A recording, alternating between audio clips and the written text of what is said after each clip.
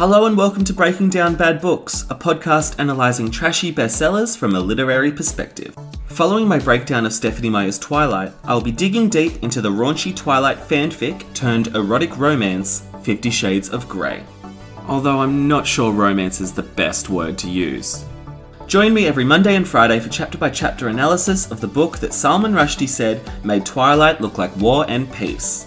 You can listen on Apple, Spotify, or wherever you get your podcasts, or visit breakingdownbadbooks.com for all the listen links and contact information. I have a feeling that it's going to get awkward, but let's get through this together. Happy reading! This is where the gaslighting gets really good. My nickname around these parts is Dead Weight. I hadn't been considering Scissor. I'm prepared to travel in time. We were deep into an Adam Sandler rabbit hole in this podcast. How did that happen? A lifetime of Hallmark. Well, hello, everybody. It is your favorite day of the week. It is time for another episode of A Lifetime of Hallmark, where we talk about your favorite movies on both Lifetime and the Hallmark Channel and try to make sense of them.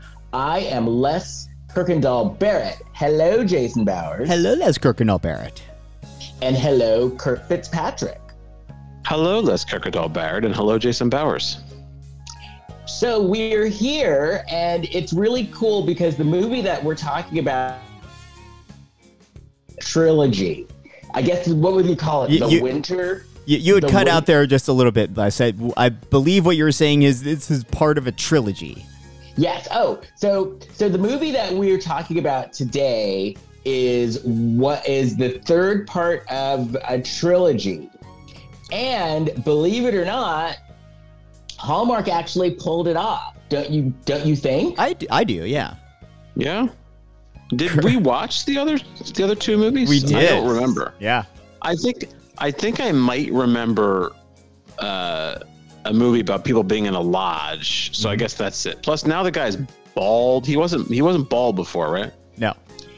In fact, when I looked up the movie is One Perfect Wedding from Hallmark, and when I looked it up, and like Google fills in the search results, it put One Perfect Wedding, why is the guy bald? Like that was one of the top searched items. And I was going to read that article because I like to keep up on current events. So what was the story? Why was he bald? What's going on here? But what I saw is that it was a COVID haircut. That's what they're saying. Okay. But the thing is, this is one of my complaints about Hallmark movies. And I don't know if you guys have ever noticed this, but a lot of the guys in the Hallmark movies have hair pieces. And you can tell that they're hair pieces. You've mentioned that before. I feel like that's only the older men. The older, like the sort of more esteemed, been around the block soap actors that they get in these movies. They'll have them wearing a piece, but I don't think I've seen it with the guys. But maybe I just don't recognize. I thought we've noticed. Because I mean, was this guy? So first of all, the guy with his head shaved, he's very attractive. I think he's more attractive now than the other movies. I feel about the same. And so I wonder if that meant that he was wearing a hairpiece in the other movies. Maybe. I don't remember him too vividly from the other movies. And if I'm being completely honest, the white couple at the center of these movies isn't as interesting to me to watch just from an acting and just sort of like magnetism perspective as the black couple in the movie. Right.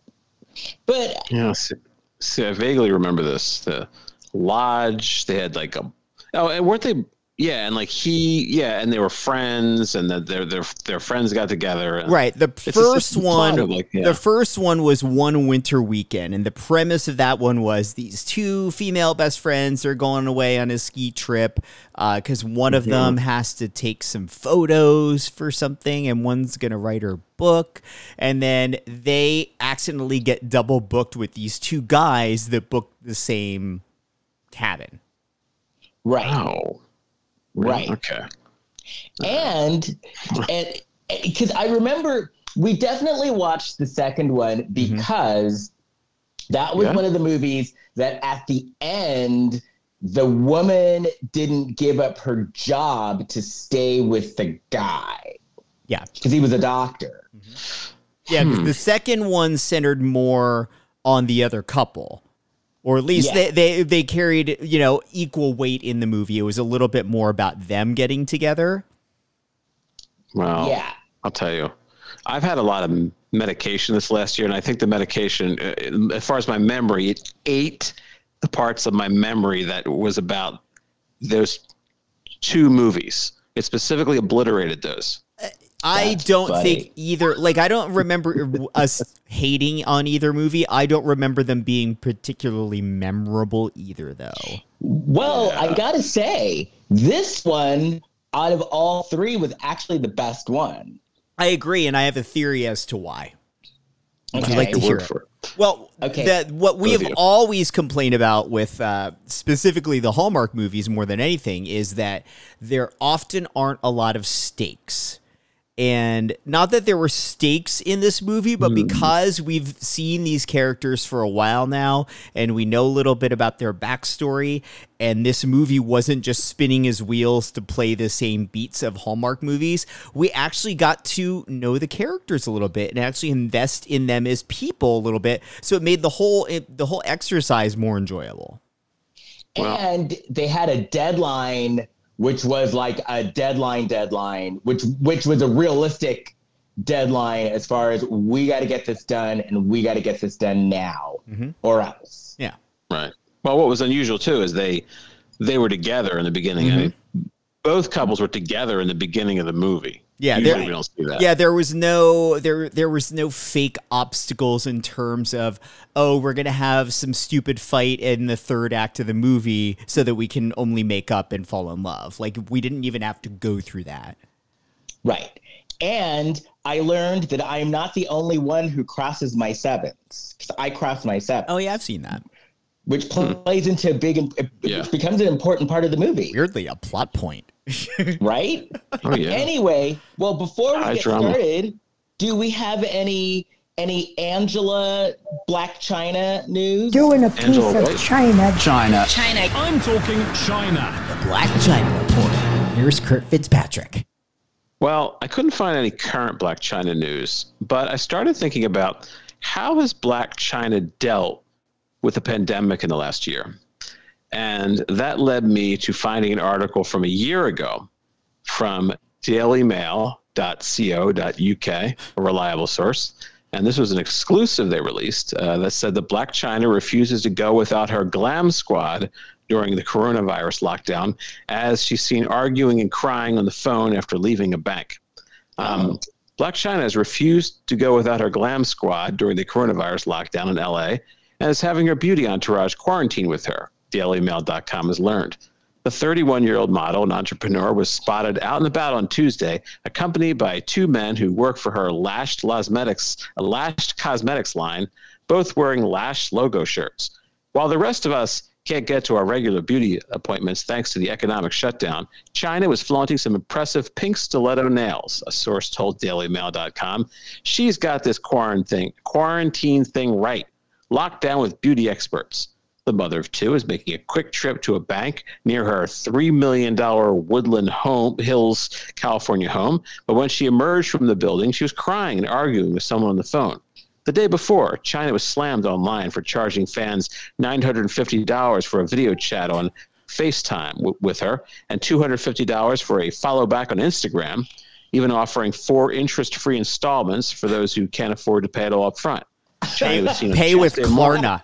This is from a year ago. Okay, so Chyna was seen on Tuesday morning dressed in a Defy Sporting Goods anti-rip romper and a Lumi luxury Chanel-inspired rabbit fur fanny pack.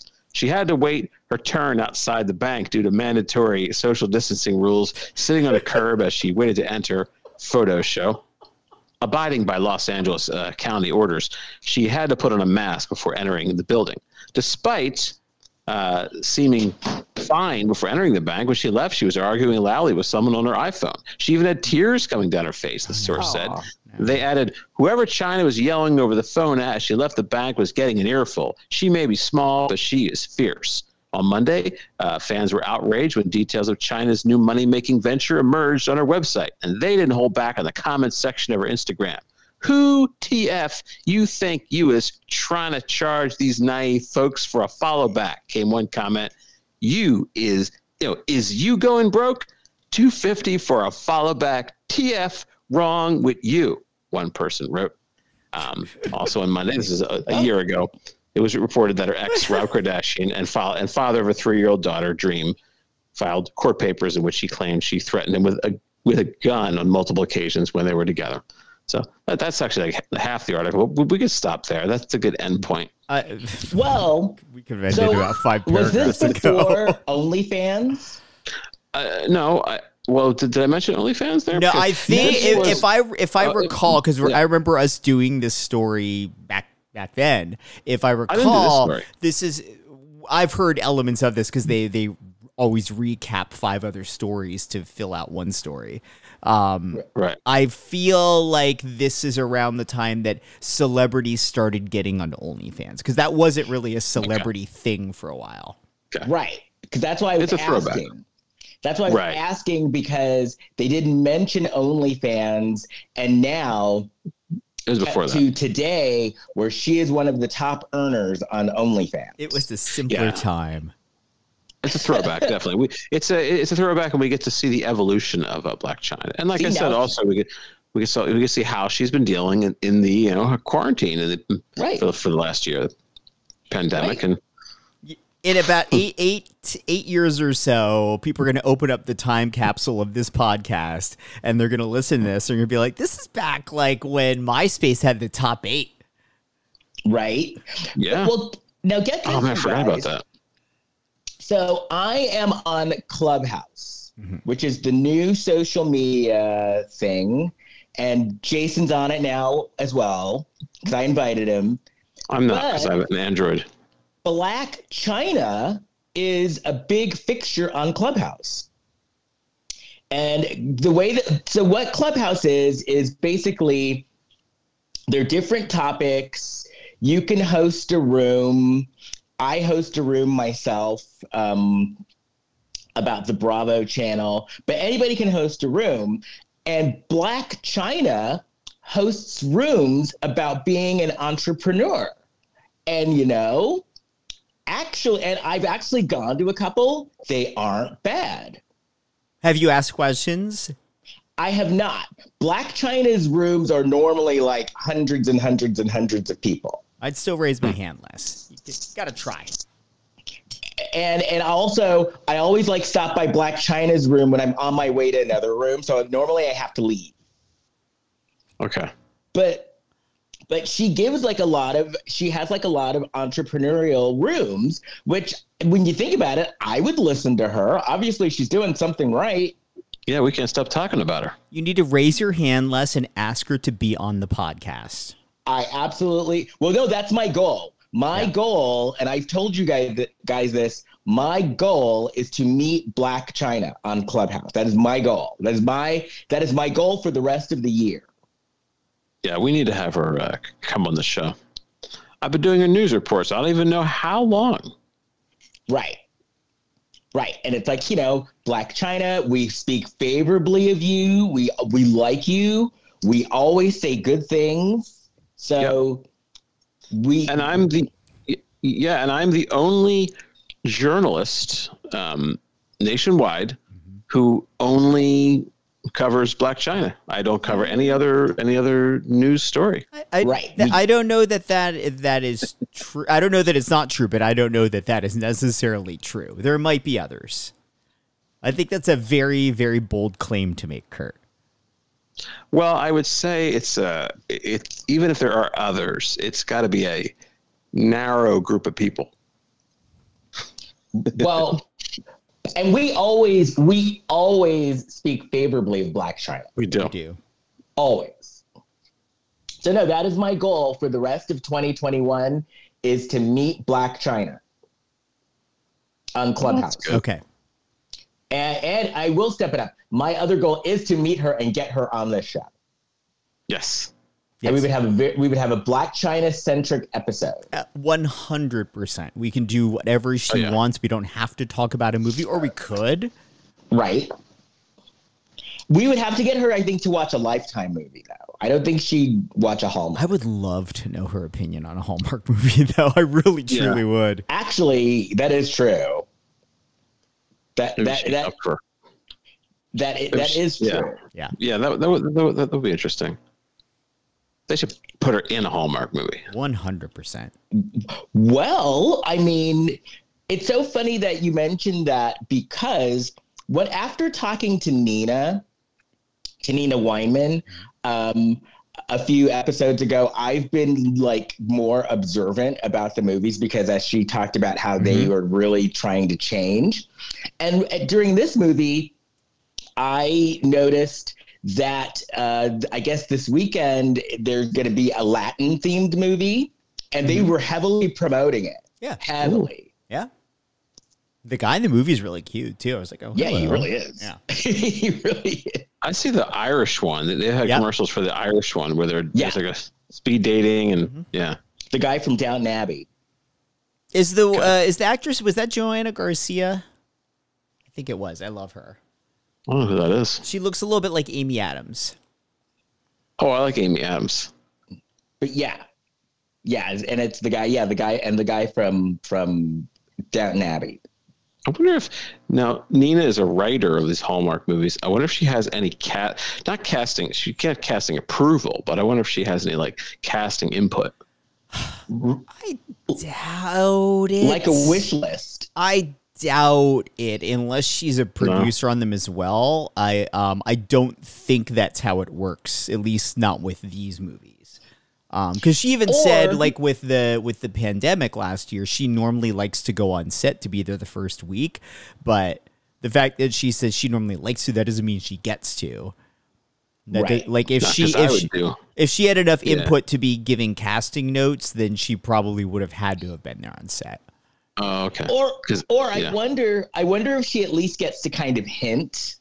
Well, based on things she's told us before, I get the impression that a lot of times, like when it's the bigger names, like the of the Hallmark world, like the Danica McKellars and stuff, that usually the network has the actor or actress attached, and then they put the writer to like shape the project based on that. Right. Yeah, that makes sense. Yeah, I definitely, if I was in her position, I would definitely try to push some actors. I'd try to get like Eric Estrada and Pia Zadora as the leads. I would cast me as Bink what's his name? Bink Williams, not Bink Jackson. Yeah. Right. Yeah, you would be in the movie. Right. All kinds of stuff. I don't know. I'd make it an epic. It'd be like a cast of thousands. Right. Or Jack Hay would be in every movie. Oh my God. Jack Hay could be in it. Yeah. Anybody brings up, I would just say yes to. Right. Well, shall we start talking about this movie? Okay, you guys, I need a favor. Okay. So I watched the very beginning of the movie one day and wrote it in one notebook. And then I watched after the first 10 minutes, I started up again today, but I can't find my first notebook with the very, very beginning. Okay. So can you guys talk about the very beginning? And I will start chiming in when they get to the part where they have 10 days to plan a wedding. Okay. So every Hallmark movie, essentially. Okay. I don't know where that is. That could be anywhere. Okay.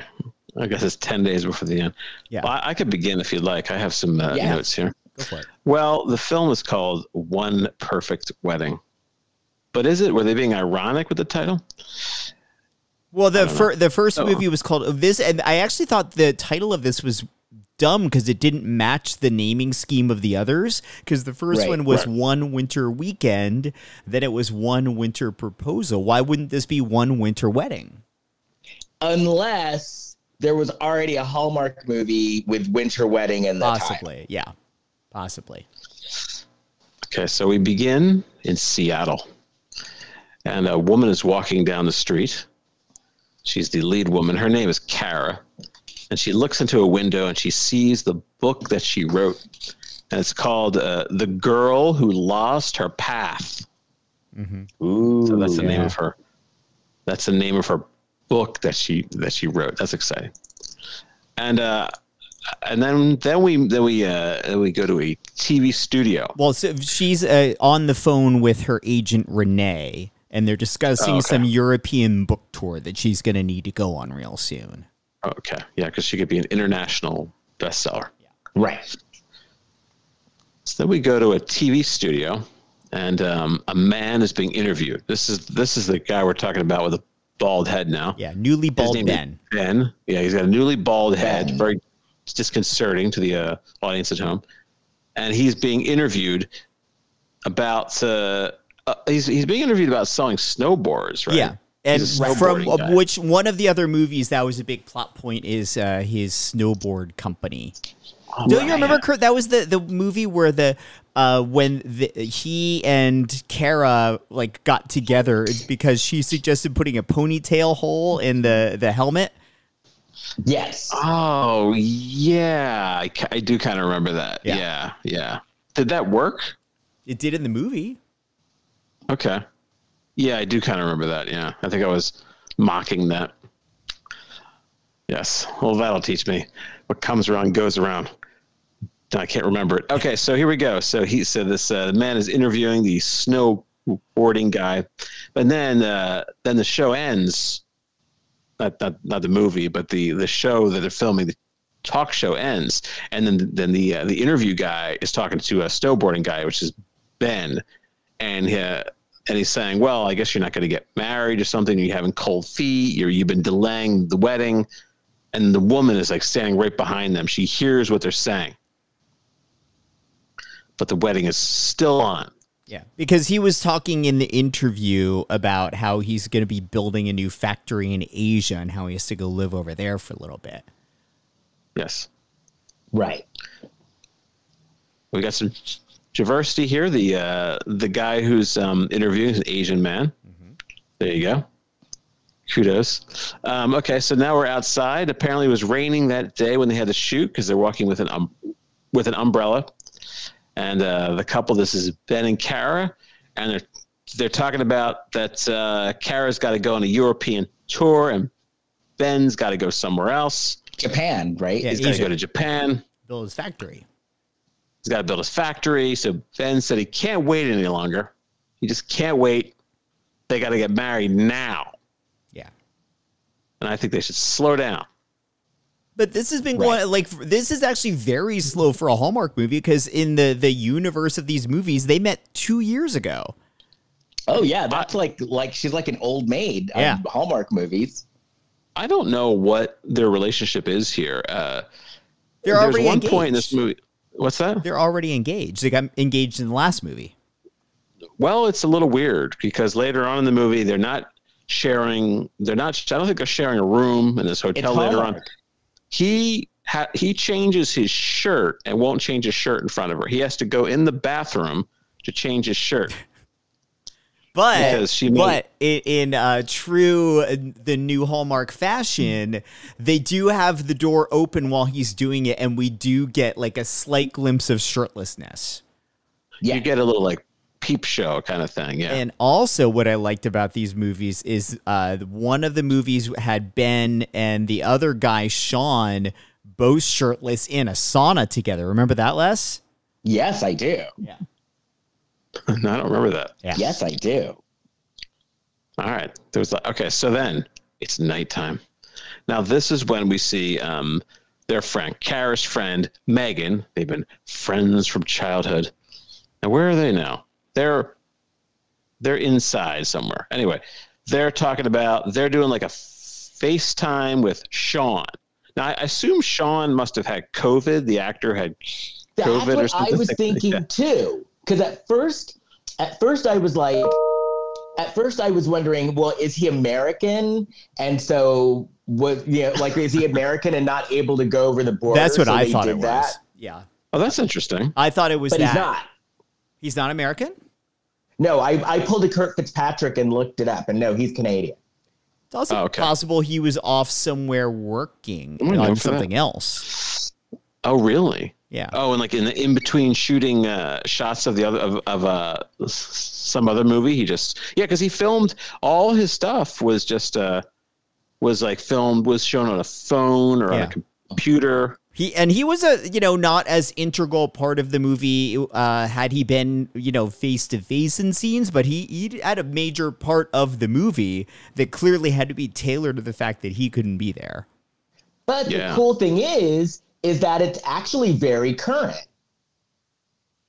It's very current to talk to someone on, because of the times that we're in. It's very current to talk to someone like on Zoom or whatever. So it actually fit right in and worked. I actually thought when the movie first started, I thought, oh, he's going to show up eventually. I did too. Never. I didn't. I thought this is the way it's going to be. I could do a movie like that. If someone wants to hire me to be in a movie, I don't have to go anywhere. Just stay home. I like that. I mean, let's be honest. We would do the movie even if we did have to go somewhere. Yeah, if I had to go there, and anything I had to do, but just making it easier and easier. Yeah. There's plenty of movies where I'm not there at all. So, I mean, because you weren't cast in them. I'm not in them at all, and that's the easiest thing. Yeah, I was not in Citizen Kane. It just didn't happen. No. The movie Nomadland, not there at all. I feel like movie credits should just list who's not in the movie. No. I'm in the return. I'm in the trial of Chicago 7. I was an extra, so there you go. And we just won a SAG Cast Award. I was gonna say that to the end of the show, but look at you, Kurt! You're in like award-winning films. Yeah, I won a SAG Award. Do you get to share in that win? I mean, technically, you are in the it's the background cast, but it's still the cast of that movie, and that is a SAG award. Like it's for members of the guild, so I think technically you could share in that win. I'm putting that on the resume, Kurt. If I were you. All right. This is great. I'm glad I brought this up now. I was going to share it I was going to save it till the end. I could bring it up again at the end if we'd like. Anyway, so that's what happens there. So they're talking to Sean on their phone or one of those contraptions that the kids have these days, like an Etch-a-Sketch. All right. So then Kara walks in and she announces she's getting married. So that's exciting. But they're going to get married at a courthouse. Yeah, they're going to elope the next day. Yeah, they're going to elope at the courthouse. So then the ladies get their outfits on, and Kara thinks she's afraid they may be rushing things. She has a lot of doubts. Right. I noticed. Yeah. I wasn't quite sure if this couple was going to work. Well, that was my only real beef with this movie is that they were still trying to throw in that like unnecessary obstacle to get the couple together. Like, oh, she's starting to question whether or not he's being secretive with her the entire movie. And that annoyed me too, because it's like, you know what, dummy? Maybe he's planning a surprise for you, idiot. Also, like, secretive. It's not like this couple was one to like truly keep stuff from each other. Just ask him, like, hey, I'm feeling a little uneasy. Can we talk here? And why is he keeping stuff? Look, I'm no Dr. Joyce Brothers, but are you sure? Kind of questions. Well, he was keeping it for a good reason. It was just the fact that he wasn't sure if it was even going to work out. So that's why he was keeping it quiet. Oh yeah, yeah. But even I will say, not his relationship, what he was keeping, the secret. The secret he was keeping though was a really dumb thing to keep a secret from your partner. Because ultimately, especially when like if you're getting married, that's going to affect your partner's finances. It's going to affect your availability. It's going to affect a lot of things that she should have been privy to as he was going down this path. Sure. I agree. We'll find out what that is later in the show. But yes, kind of dumb. That's a problem. Yeah, as she kept saying, he's being secretive. He gives secrets. Secrets. All right, so then next thing you know, this couple, Ben and Kara, they're all decked out and they're walking down the street. They're headed to the courthouse. And their friend Megan, they dragged her along. She's taking pictures. Anything she can do for them, they accept. She's doing it. And then her dad calls. Kara's dad calls. And Kara hasn't even told her dad all there's is secrets and lies and horrifying things are going on. And so they just decide. Oh, sorry. So they just decide. Was that Kara's dad calling you? Yes, that was him calling. He wanted to know what else is being kept from him. Yeah. By the way, did he have a hairpiece on? He has something going on. He might have. Just for men. He had just for men or something. Yeah. Just for dad. And so they decide at that moment, look, we have to wait. This is a mess. This is a disaster. We have to wait to get married.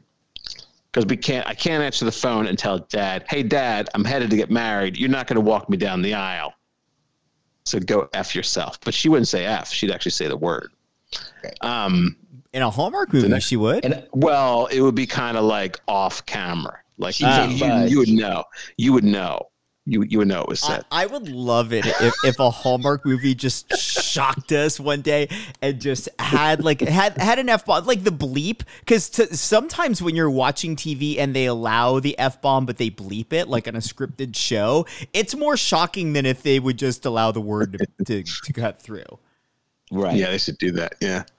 A lot of ladies in the Midwest would have a heart attack that night. Yeah. There's been a... Okay. So...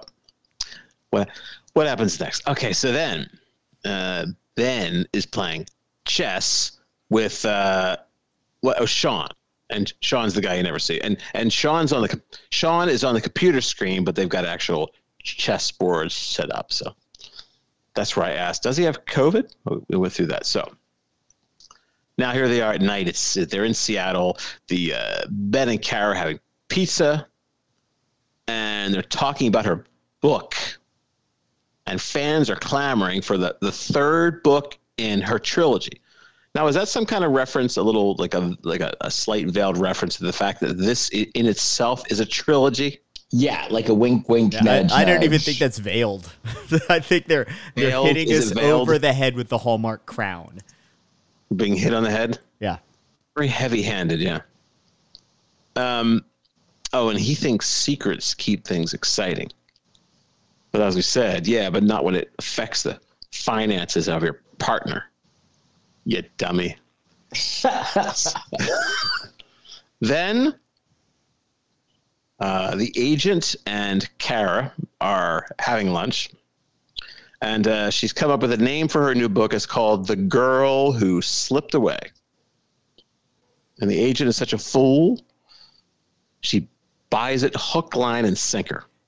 The whole thing with the agent bothered me a little bit, and I don't know a lot about the publishing world, but I would think that if you're the agent of the author, even though you want to make as much money as possible and get the author more work or whatever, like you're not going to be the one pushing your client to like, hey, write something quick. I think it's going to be the publisher that's pushing for that. I think the publisher would be like, hey, we want another bestseller, make us some money.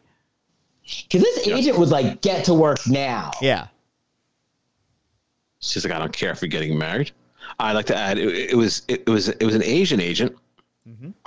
just to point out the diversity, an Asian agent. Yeah, I like that. Or an agent. An agent. And just so we don't get hate mail, I am half Asian. I'm the one that said that. Well, people would send hate mail if they saw my notes, because sometimes I don't know these people's names. So I just write, sometimes her character, before I know her name was Kara, I just call her White. And Asian and White are having lunch. They're having lunch. And then their black friends walk in. And then you should write children's books, Kurt. Yeah, Asian and white and black were. This is what I name these people. Don't cancel us. I'm black. Don't cancel No. Les is black. I'm half white, half Asian. Les and I are both gay. Like there's a lot going on diversity wise. Well, I'm white. But I did Ancestry.com, for my mom, and she's 1% Jewish. So I got that. Really? Yeah. Yeah, we found out. So anyway, we have a lot of diversity going on here. Now we're in his business. Yeah. What's that? I said kudos us.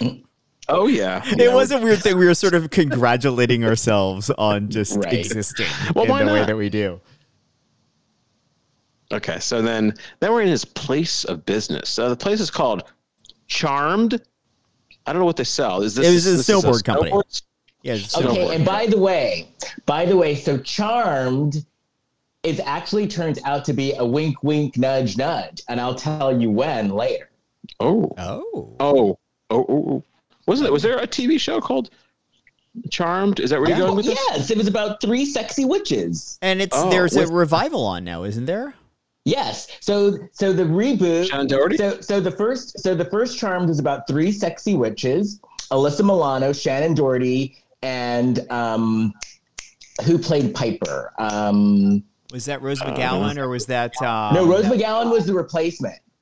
Oh. So what happened? Holly Marie Combs, because it was Phoebe, Prue, and Piper, and then what happened is when Shannon Doherty got fired, one of the sisters left, so Prue left, and she was replaced by their unknown sister that they didn't know that they had, Paige. Oh. Yeah. But now Charmed has been rebooted with 3 sexy Latina witches. And so now their names are Maggie. So I think it's like Megan, Maggie, and Melanie. I am pretty sure if this is the show I'm thinking of, I'm pretty sure I know the creators of the reboot because if it's Amy Raridan and Jessica O'Toole, I was in improv class with them years ago at the Groundlings. Like, you know, level 1 Groundlings, and like we were friendly at the time. I went to see some play that they were in, and I remember going to a party at their apartment. And I think that one of their roommates or something had worked on that talk show that Carney Wilson hosted. Oh, geez. And they had a promotional item from the talk show.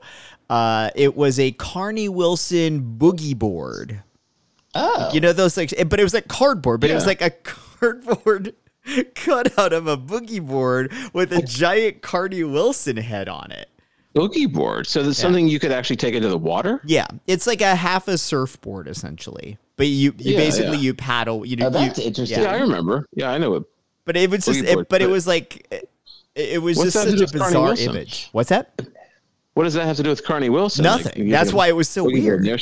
That's weird. And I just looked it up, and Jason, you are right. Jessica O'Toole and Amy Raridan. Okay. Wow. That improv class was like a Hollywood hotbed. Seriously. I've met so many people over the years from doing improv, like, you know, at different levels of my study and, you know, different levels of theirs as well. But I've had class with a lot of people that have gone on to bigger things. Not me. Well, yes, you have. You're doing this show. Yeah. I'll tell you what. You're doing the show. But you know what? Somewhere out there, somebody's telling their friends, "Oh, my friend Jason hosts this podcast." It's a podcast. I took UCB class. I took UCB class with Alison Becker. She was one of the talking heads in Action Park documentary. I love that documentary. Well, she was in it. And she's in like TV. I see her in stuff sometimes. She's like Curb Your Enthusiasm and Parks. Jason, have you seen Class Action Park? I started watching it. I actually got bored. Or Class Action. I got bored because they only had like 3 talking heads, and I'm like, well, I mean, I remember watching the commercials for this place and hearing the news stories about it growing up, so I was already aware of the sort of history behind it. For those that don't know, it's a documentary on HBO Max about this theme park it's in New Jersey, right, Kurt? Yeah, called Action Park. And the movie is called Class Action Park because basically the park didn't really worry so much about like safety regulations, and people were always getting like hurt and killed. It was like almost a joke how often it was happening there. And so this documentary is talking about how just unbelievably unsafe this place was. And people would go anyway. Yeah. That was the thing. Yeah. Well, what happened was these people would come from New York, like the kids that come like from the Bronx and stuff, and they didn't know how to swim. They would go to this water park and they'd almost drown. A couple of them did. Yeah. I never went there. Yeah. Kate Casey told me to watch it, so that's why I watched it. I never went there because if you watch the documentary, you notice there aren't any families there. It's just like overrun by like teenagers. So it wasn't something. Well, the other thing was I didn't grow up in North Jersey. I grew up in South Jersey, so I wasn't even aware of it. But I was thinking I wouldn't have gone there as a kid. Maybe it would have scared me, but I wouldn't have gone there with a family. As like a teenager, I think like my friends and I, we would have caused some real damage to that place. I remember I would see the commercials, but there was a water park near me. There was Dorney Park in Wildwater Kingdom. And so I had a season pass to Wildwater, and, looking at Action Park, it looked fairly similar to what Wildwater was. I'm like, why do I need to drive all the way there? I've got Wildwater like 10 minutes away. Sure. Jason, did you ever go to the Jersey Shore? Like, did you go to Wildwood? I've never been to Wildwood. I've been to Atlantic City, and I've been to Ocean City, New Jersey. My parents were big on like going to the beach. So like anytime I went, it was with like other family members or other friends. Like I never went with my own family there. Okay. Let's go to Wildwood, New Jersey. Anyway, so here we are. So let's see.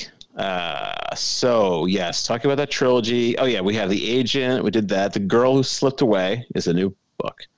Oh, then we're in the charm business. That's where we left off. So now we see Ben. He's there. It's his own business, and this cute intern came up.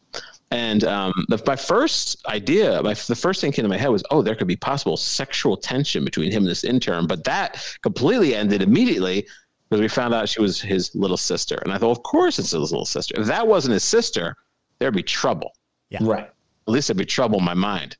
Was Zoe. she in either of the other movies last, or is this a new character? No, she was not. Okay, that's what I thought. And then she explained it away by saying, oh, that was when I was in college. Yeah. So sexual tension was obliterated. Yeah. Okay. I have here the white woman calls the lodge because I still wasn't sure what her name was. Her name is Kara. Yeah. So Kara calls this lodge, but she can't rent the chalet. What's a chalet? That's like a suite? No, like a cabin. Yeah. Like a nice cabin. Fancy cabin. Obviously, I never rented a chalet. All right. So chalet. She can't rent the chalet, but that's because she wanted to rent a special chalet, I guess, where they had stayed before. Yeah. But that's because her fiance, Ben, had gone ahead and rented it himself. Now, if he had been honest and just told her, it would have saved her some time and she wouldn't have to be calling the chalet herself. Or, they would end up like, she could have ended up renting another chalet and then they put down a deposit and they all would have been screwed. Yeah. Right. These people didn't seem to be that concerned with overpaying for anything, though. Ben's a horror movie. Well, no, they both are. Yeah, but if you don't manage your money well, you're up the creek. Yeah. Ben owns Ben owns a factory. So apparently. And Kara's a best-selling author. Right. Listen, Dee Snider from Twisted Sister had a lot of hit songs, but he was flat broke after a while. You can't mismanage your money. Did Dee Snider do the MC Hammer thing where he built like an obscene house with like a bowling alley and stuff? I don't know, but he was working he had to take a job like putting flyers on people's cars after he was like already a rock star. I mean, you got to manage your money. So would you say, Kurt, what would you say if I'm Dee Snider and you're with a group of friends and I'm trying to hand you a flyer, what would your response be as I am trying to hand you a flyer to you and your friends, I'd say, a group of you? I say, we're not going to take it. Thank you. No, we ain't going to take it. No, I was, talk about in the tradition of heavy-handed. I was like, I hope he knows I'm setting him up. I'm hitting him really hard. We all know.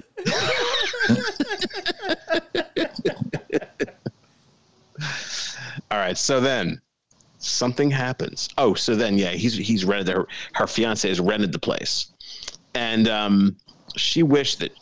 She even says I wish that the both of us had thought of this, not just you. In other words, she's saying, I wish I was as smart as you. No, she wasn't saying that. Okay. So then she calls her friend, Megan, and she asks her to plan the wedding because she's okay with taking advantage of Megan any way possible. Megan's very type A. weddings. Yeah. She puts Megan to work. Well, Megan, it's explained in this movie, and I think in the previous movies, that Megan is very type A. She's very organized.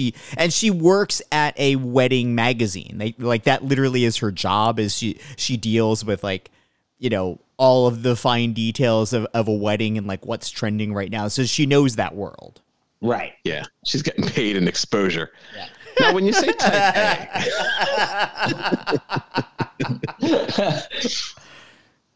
When you say type A, what exactly does that mean?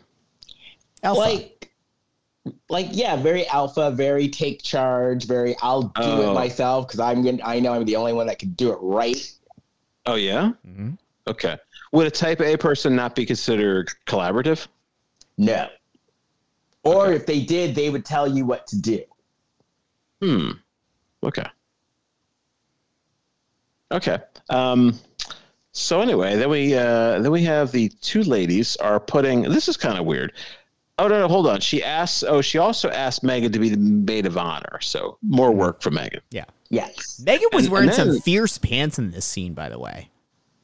So like tight leather pants. They were Black sexy. Yeah. Pants, it was like it was a step up for Hallmark. It was like, oh damn, Megan.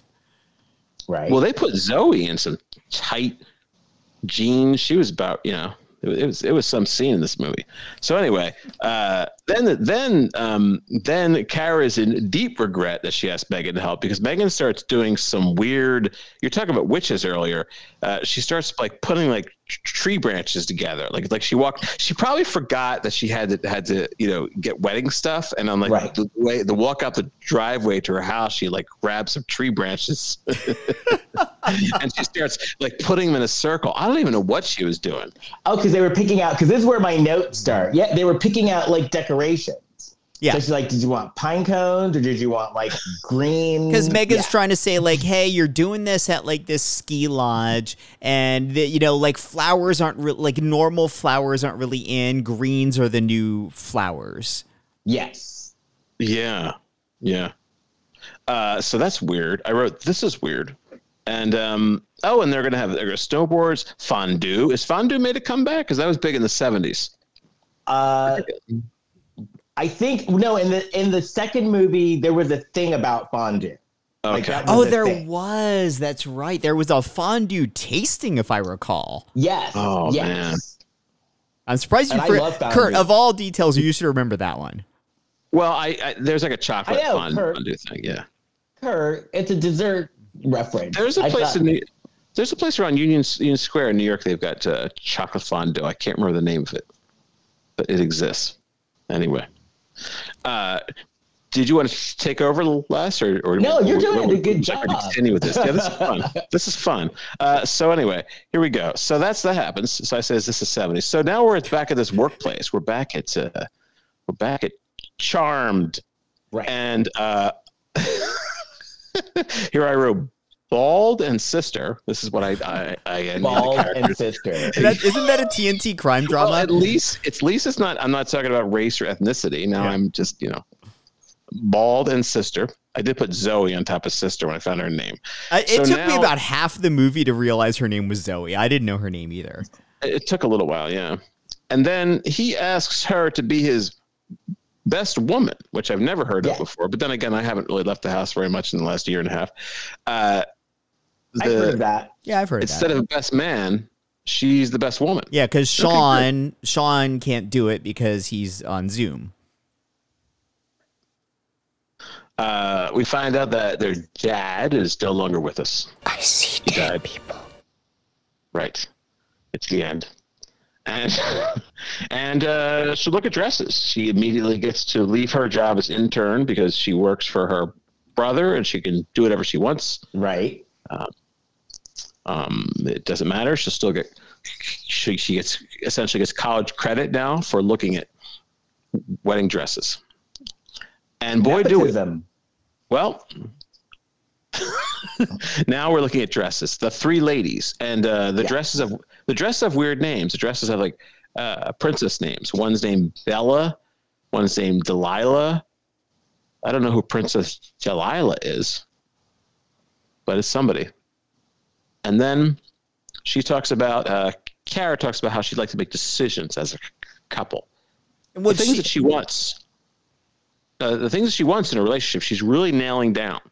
Yeah. She'll tell us about 3 or 4 or 5 times. This scene was pretty wild for Hallmark too, because they have the women sort of side by side in the dressing rooms, and they're showing them like as they're dressing, and like you see shoulder. I saw that. Yes. I saw that. Yeah, that was exciting. It was scandalous for Hallmark. They're like, welcome to the 21st century. Yeah. That was okay. Yeah. We're showing clavicle now. I know. That was scintillating. Now they're packing and planning. I'm packing and planning with the two ladies, Kara and Megan. They've got all these pine cones. Oh, you missed a very important detail, Kurt. Oh, did I miss something? So after they're trying on their dresses, because they're like, they've got all these things to do, and like Megan's barking orders and stuff. Kara, they both they find the dresses that they love right away, so that Kara, as she and Megan are getting back into their normal clothes, she hands Zoe the credit card. She's like, hey, go get the Arya and Moonstone and the Adele and Moonflower. And so Zoe goes to the front and she's like, yeah, I'd like the Arya and Moonflower and Adele and Moonstone. So she screwed up the dress and the corresponding color that they wanted. Yes. Well, you get what you paid for. Yes. But there should have been a salesperson there to help them. Yeah. I didn't even notice that happen. But I did know that we see the mistake that she made later on. Well, also you have to wonder, because they were gonna get the seamstress or this whoever's doing the sewing and doing the measurement and stuff. Wouldn't they have to like write down some notes of like, oh yeah, that purple dress, we're gonna need this size bust, this size waist, this length, all that. They'd have to have it documented in some other place other than their sales receipt. Yeah, of course. Yeah, you would think. Strange situation. They're packing and planning now. Two ladies are pine cones. Megan went outside and shook a tree. She goes, I'm all set.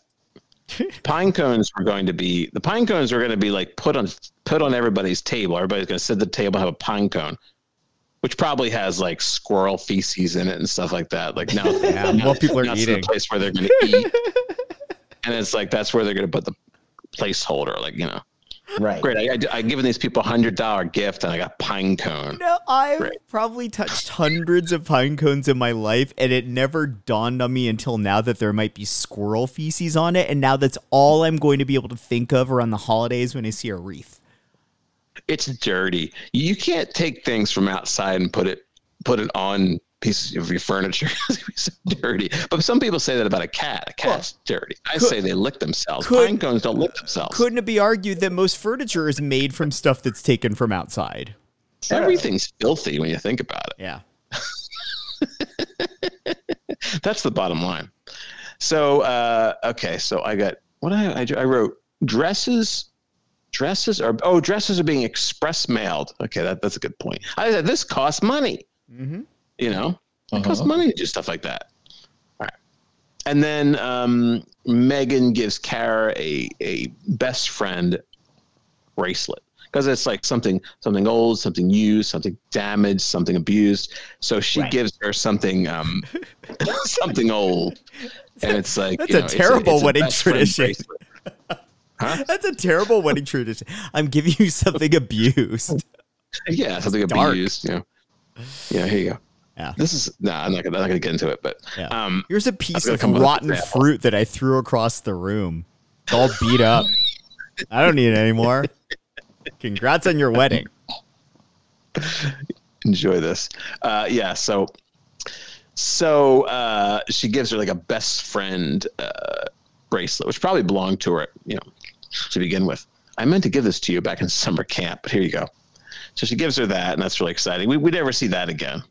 And then we go to the Snowy Lodge, which kind of made me wonder, what, did I miss something? It wasn't a major detail, but it was a little detail that I found very funny.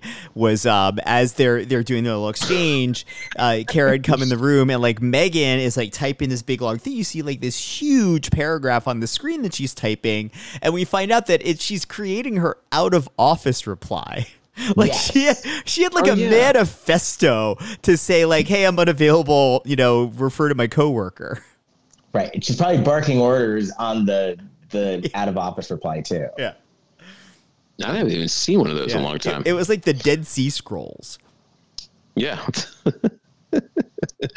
So now we're in a snowy lodge, which made me wonder what time of the year was this, and where are these people now? I guess maybe this was established in past movies, but when they're in Seattle, does it seem like it's winter? They're not in Seattle. They go outside the city to like a ski resort. Because they were within driving distance to Seattle, as we'll find out from another detail later in the movie. But they're a little bit outside the city somewhere. Yeah. So they go north, presumably, where it's a bit colder. Probably. Right. And a rarity. Oh, go ahead. A rarity in Hallmark movies. It was actually real snow. Yeah. Yeah. You couldn't see their breath, so it wasn't that cold, but definitely snow. They weren't producing fake snow there. I was curious where they were because I didn't know it was winter, and then all of a sudden it's winter. So I was like, did they just fly to Alaska?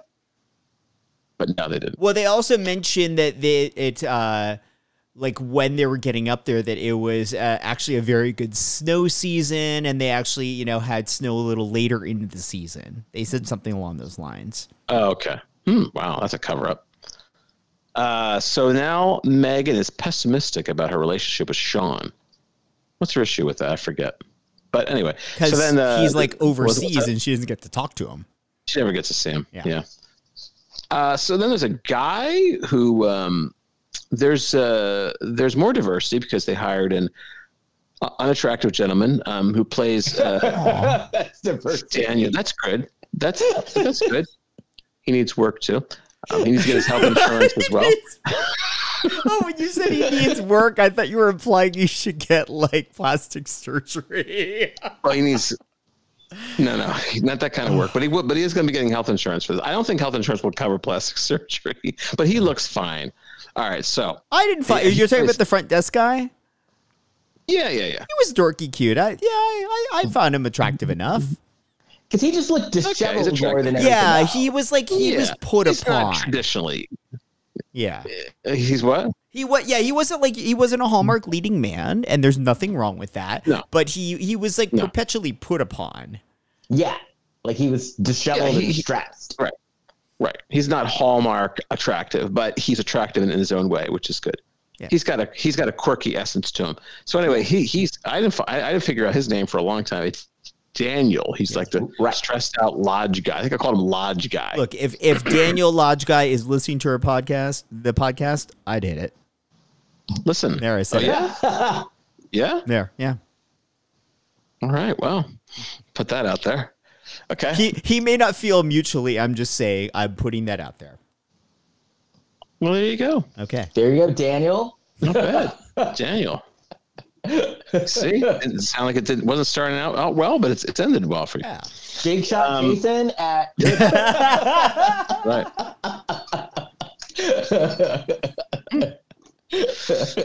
You never know what's going to happen on this show. So then, what does Daniel do? So he's walking them around.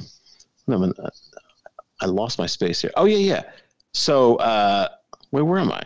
Oh. That's what Les says. Oh, and then I'm trying to find where we are. Oh, yeah, here we are. So anyway, so they meet Daniel, and he takes them all around, takes them to all the suites, and then this is the part where Megan does the out of office email, and then I'm surprised because the couple are in separate suites. I'm not surprised because it's Hallmark. Right. Let's not get crazy. And also, they are trying to. Part of the reason of doing it at this chalet was that's where they were stuck together. The first movie is that Megan and Kara were in one room, and Sean and Ben were in the other. I know couples who were having sex, and then they decided they're going to get married, and so they decided to stop having sex for a while, a period of time, before they get married. So I guess it's like their honeymoon is something special. And I think that's dumb. That's very dumb. I personally agree that it's dumb. I understand why couples do it, but the whole concept of like, oh, we want to be pure for the wedding. It's like, well, you weren't pure up until now. What's one day? Right. And also, who defines pure? Do what you Or want. as Wendy Williams says, he's already seen your O face. Yeah. Damn. Yeah. Well, we could talk about that a little later, but anyway, so then what happens next? Megan feels like, okay, so where are we now? Oh yeah, so they're separate ski. Another skiing. Do people ski? Because these people are on snowboards. Do people still ski? With like the absolutely. Yeah? Because these people weren't skiing. They were on snowboards. They were snowboarding. Snowboarding's legit too, though. Snowboarding's legit, and the whole, like, one of the big plot points of these movies is the guy owned a snowboarding company, so they're not going to show them skiing. Not going to ski. Okay. Yeah. So the two ladies are snowboarding, and it's snowing. I think it was legit snowing. Looked like it was. I don't think somebody was dropping. Later on in the movie, you see snow coming from outside the windows. That wasn't real. There was one scene where it looked like fake snow, but every other time it was snowing, it looked real in this movie. Yeah. And Megan feels like a piece of her is missing when Sean isn't there. A piece of her. So that happens. So now I have the couple is in the lodge lobby. And what happens here? He helps. What did I write? So Ben's thing is he helps these snow camp kids. Yes. Yeah. There's a snow camp. He's helping these kids. I guess it's like, kids who need help. So they get this, which is smart for his business. That's a nice thing. Yeah. Well, it was a plot point in one of the other movies. Oh, okay. Wasn't? Jeez. I remember the snow camp. Yeah, like as all these things were being revealed, I was like, oh, I kind of remember that. Man, I remembered nothing about this. I kind of remember the black couple, but I don't remember the white couple. That's what I said, yeah. That's what you said too? Yeah, I said that at the beginning of the podcast. Okay. I don't remember the beginning of this podcast. All right, that's a good sign. Kurt, do you have any Black China news? Doing a piece of China. Well, that I do remember. So then Ben talks to his sister Zoe, and Zoe's very sensitive. She thinks she offended Megan. I don't remember why, but there's some reason. She said something to Megan, or Zoe was getting to know Megan a little bit, and she was asking like, "Oh, are you and Sean going to get married soon?" It was very innocent. Oh, right. And I don't even think Megan was offended. No, she wasn't. No. Zoe's very, but I've known people like that. Well, is that person mad at me? Is that person upset? So that's how Zoe is. Yeah. She's going to act together. So then the ladies are talking to the Daniel, the lodge guy. And he tells her, and so they're take a look at where they're going to have this wedding party or the pre-wedding party. And he tells her there's going to be a piano player, and this piano player is a bit of a character. Look out. Named Goldie. Goldie's going to have a wild streak. Yep. Whenever I hear a bit of a character, I know it's going to be another layer of a boring character. Also, they said that and to set her up, and she wasn't really. She was an important character to the plot of the movie, but was she a character? No, and she never is. And I have seen this before, where they're like, oh, this person, like Uncle Joe is going to be here. Remember there was one of these movies where it's like Uncle Joe is going to be here, and oh boy, he's a bit of a bit of a something. He's a bit of a character, and Uncle Joe is not interesting at all. But like, right. I mean, there was like. Sometimes they'll say that, and they'll at least like try and make the person wacky, even if they're really not, and they're still kind of boring. But this character she didn't even have any quirks, did she? No, but who she was? This is the wink, wink, nudge, nudge. She was Grandma from Charmed. Oh. And so Grandma, so basically, the grandma would come and visit them from the dead, and they're like, "Grandma's coming," and she'd go and like have a little vacation from the afterlife and visit them. Hey, if you're cast as a dead person, you're You're getting up there in years. I don't think that's the naming of the snowboard company Charmed was a wink, wink, nudge, nudge, because that had its name in the first movie. Oh, did? Unless Goldie signed on to the one winter wedding or whatever cinematic universe several years ago. Because that was like, oh my God, that's Graham from Charmed. They had a holding deal with Goldie. Goldie, by the way, looked a lot like, I actually looked it up. I was like, is that Diane Lane? I mean, Diane Ladd? No. She did look like Diane. I genuinely thought it was Diane Ladd at first. Wait, now I just confused Diane Lane and Diane Ladd. Right, Diane? Diane Ladd is Laura Dern's mom, or no, not Laura Dern. Yeah, Laura Dern's mom. Okay. Yeah, it is Laura Dern's mom. Oh, is it? Laura Dern's mom. Yeah. So she looks like an older Laura Dern. Oh no. Who was in Wild at Heart with Laura Dern? That's okay. Yeah. Well, Diane Lane was Diane Ladd also played Flo in Alice Doesn't Live Here Anymore, the movie that was the inspiration for the sitcom Alice. Oh, So Diane Ladd was the original. Diane Ladd was the original. In the Alice show? She was after Flo left. They had Diane Ladd on as a new character because obviously she couldn't be Flo. So she was Belle. Okay. Flo. Yeah. But after Flo left, the show went downhill. Kiss my grits. Yeah. Kiss my grits. But Flo's show didn't take off. No, it did not. It's sort of like the Ropers. You know, they gave the Ropers a spinoff, and then it didn't do that well, and Norman Fell and Audra Lindley were out of a job. Right. They weren't happy about that either. It was no Jeffersons. No, and I don't think Norman Fell was happy. The Jeffersons did well. Yeah. No, Norman Fell was no dummy. Yeah. Florida did well too on Good Times because she was a spinoff of Maude. Yep. Good Times. Which was a spinoff of All in the Family. Maude did well. This is a tricky situation here because you don't know. It might work. It might not work. I don't know. I would stick with the tried and true. If I was on some hit show, I'd say, keep me on. Or I would do what Jack Hay did. So this is what Jack Hay did. Take notes, people. So they offered Jack Hay her spinoff. Remember Jack Hay's spinoff that you watched, Jason? Yeah, we talked about it on the podcast here. So Jack Hay had it in her contract that if her spinoff didn't work out, they would allow her to come back to 227. Yeah. Smart. And her spinoff didn't work, and she came back. The Roper, Norman Fell and Audra Lindley had it written in their contracts as well. But the show, I think the Ropers lasted long enough because I think it got maybe a season and a half.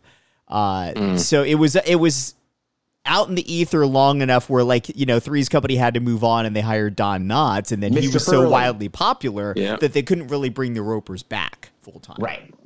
Yeah. And then you have Joan and you have Joni and Chachi. Their show. They came back. They came back. They came back to Happy Days. Yeah. They came back. And I tell you, tough industry there. We know. Right. You don't know whether to do the spinoff. I would just stick with the show. I think the way they do spin-offs a lot more now is the smarter way to do it. They just write a new character in who's very peripheral that can be spun off just as a way of extending the franchise as opposed to writing it around that character. The only time they write it around that character is if the original show's coming to an end and they want to keep that train going. Right. It's worth it if you're like what they did with Cheers, where it was like Carla's ex-husband, Mr. Right. The Tortelli, whatever his name was. The Tortellis. So he got his own show. Yeah, Tortelli. So the Tortellis, they got their own show, which lasted like 4 episodes. But he wasn't like a main character anyway. So right, that works out. But it didn't work out. So, where are we at now? Okay. So I got lost. Okay, so now they went to a library. There's a library with there's some studious people around. This is where I got a little lost. I just had no interest in this backstory of I don't know. Max and Clara. Yeah. Yeah, that whole storyline was stupid. It was dumb. Yeah. This reminds me of the Overlook Hotel once again, a Shining reference where it's like the caretaker. Anyway, we can go on and on with that. So anyway, they're looking at old photos, and the lodge founder's marriage may not have worked out. That's what I wrote. That's exciting.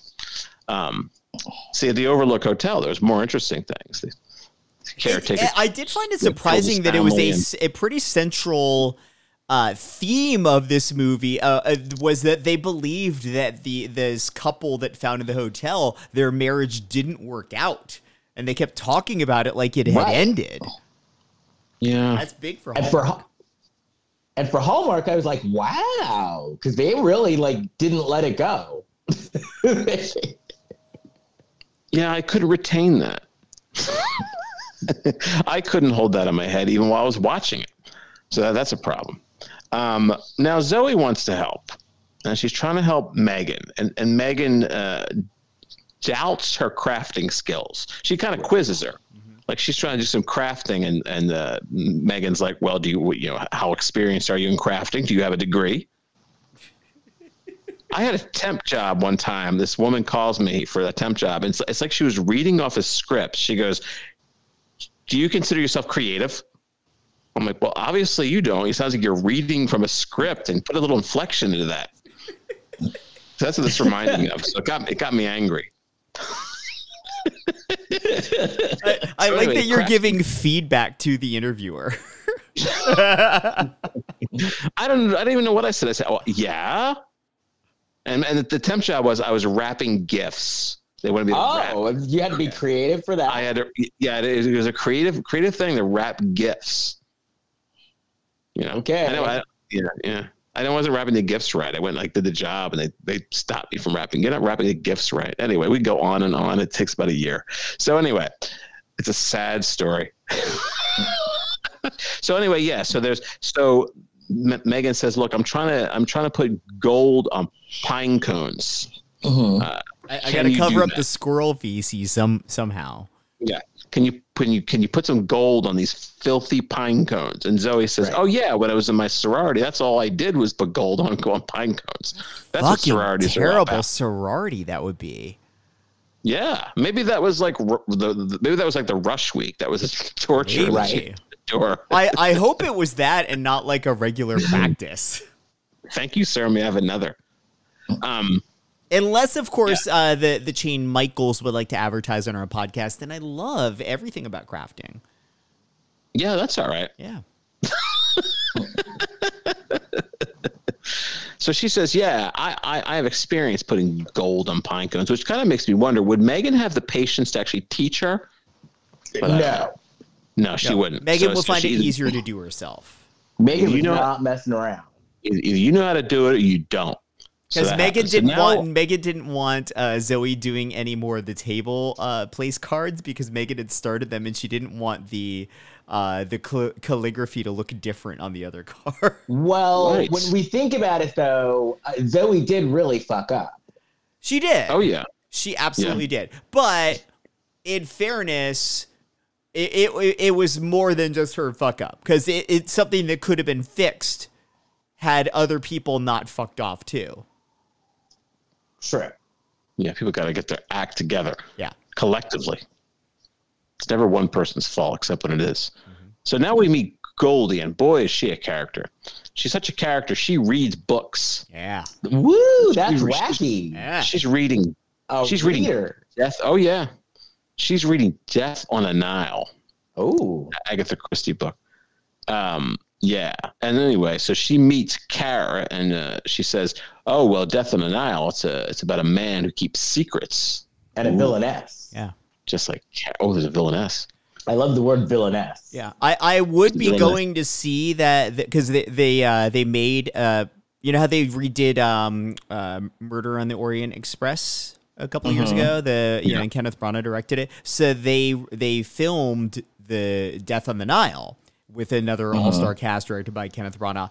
And they're trying to figure out if they're going to be able to release it, not because of COVID, but because of the fact that Armie Hammer is in the cast and they don't know how to market the thing. Oh, I read about that. Yeah. I forgot about that. Well, I forgot that was Death on the Nile. But yeah, I did read about Army who Hammer. knew that Army Hammer would become box office poison? Oh, Oh God, quickly. another rabbit hole. But this is going to be a 6-hour episode. Yeah. But I don't quite get the issue of Army Hammer, except that so I started reading that he had these weird like fantasies.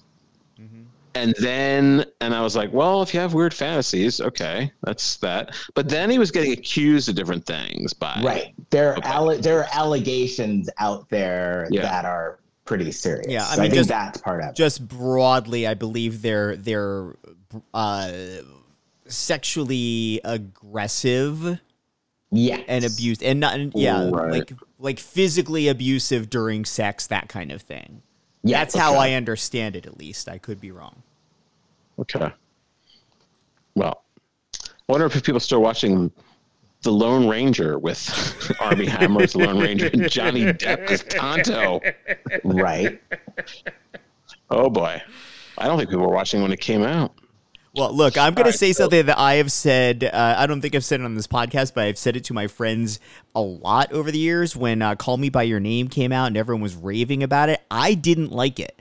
I hated that movie. I thought it was a boring piece of shit. Thank you. And I thought Army Hammer was super miscast in it. Yes, he was too old.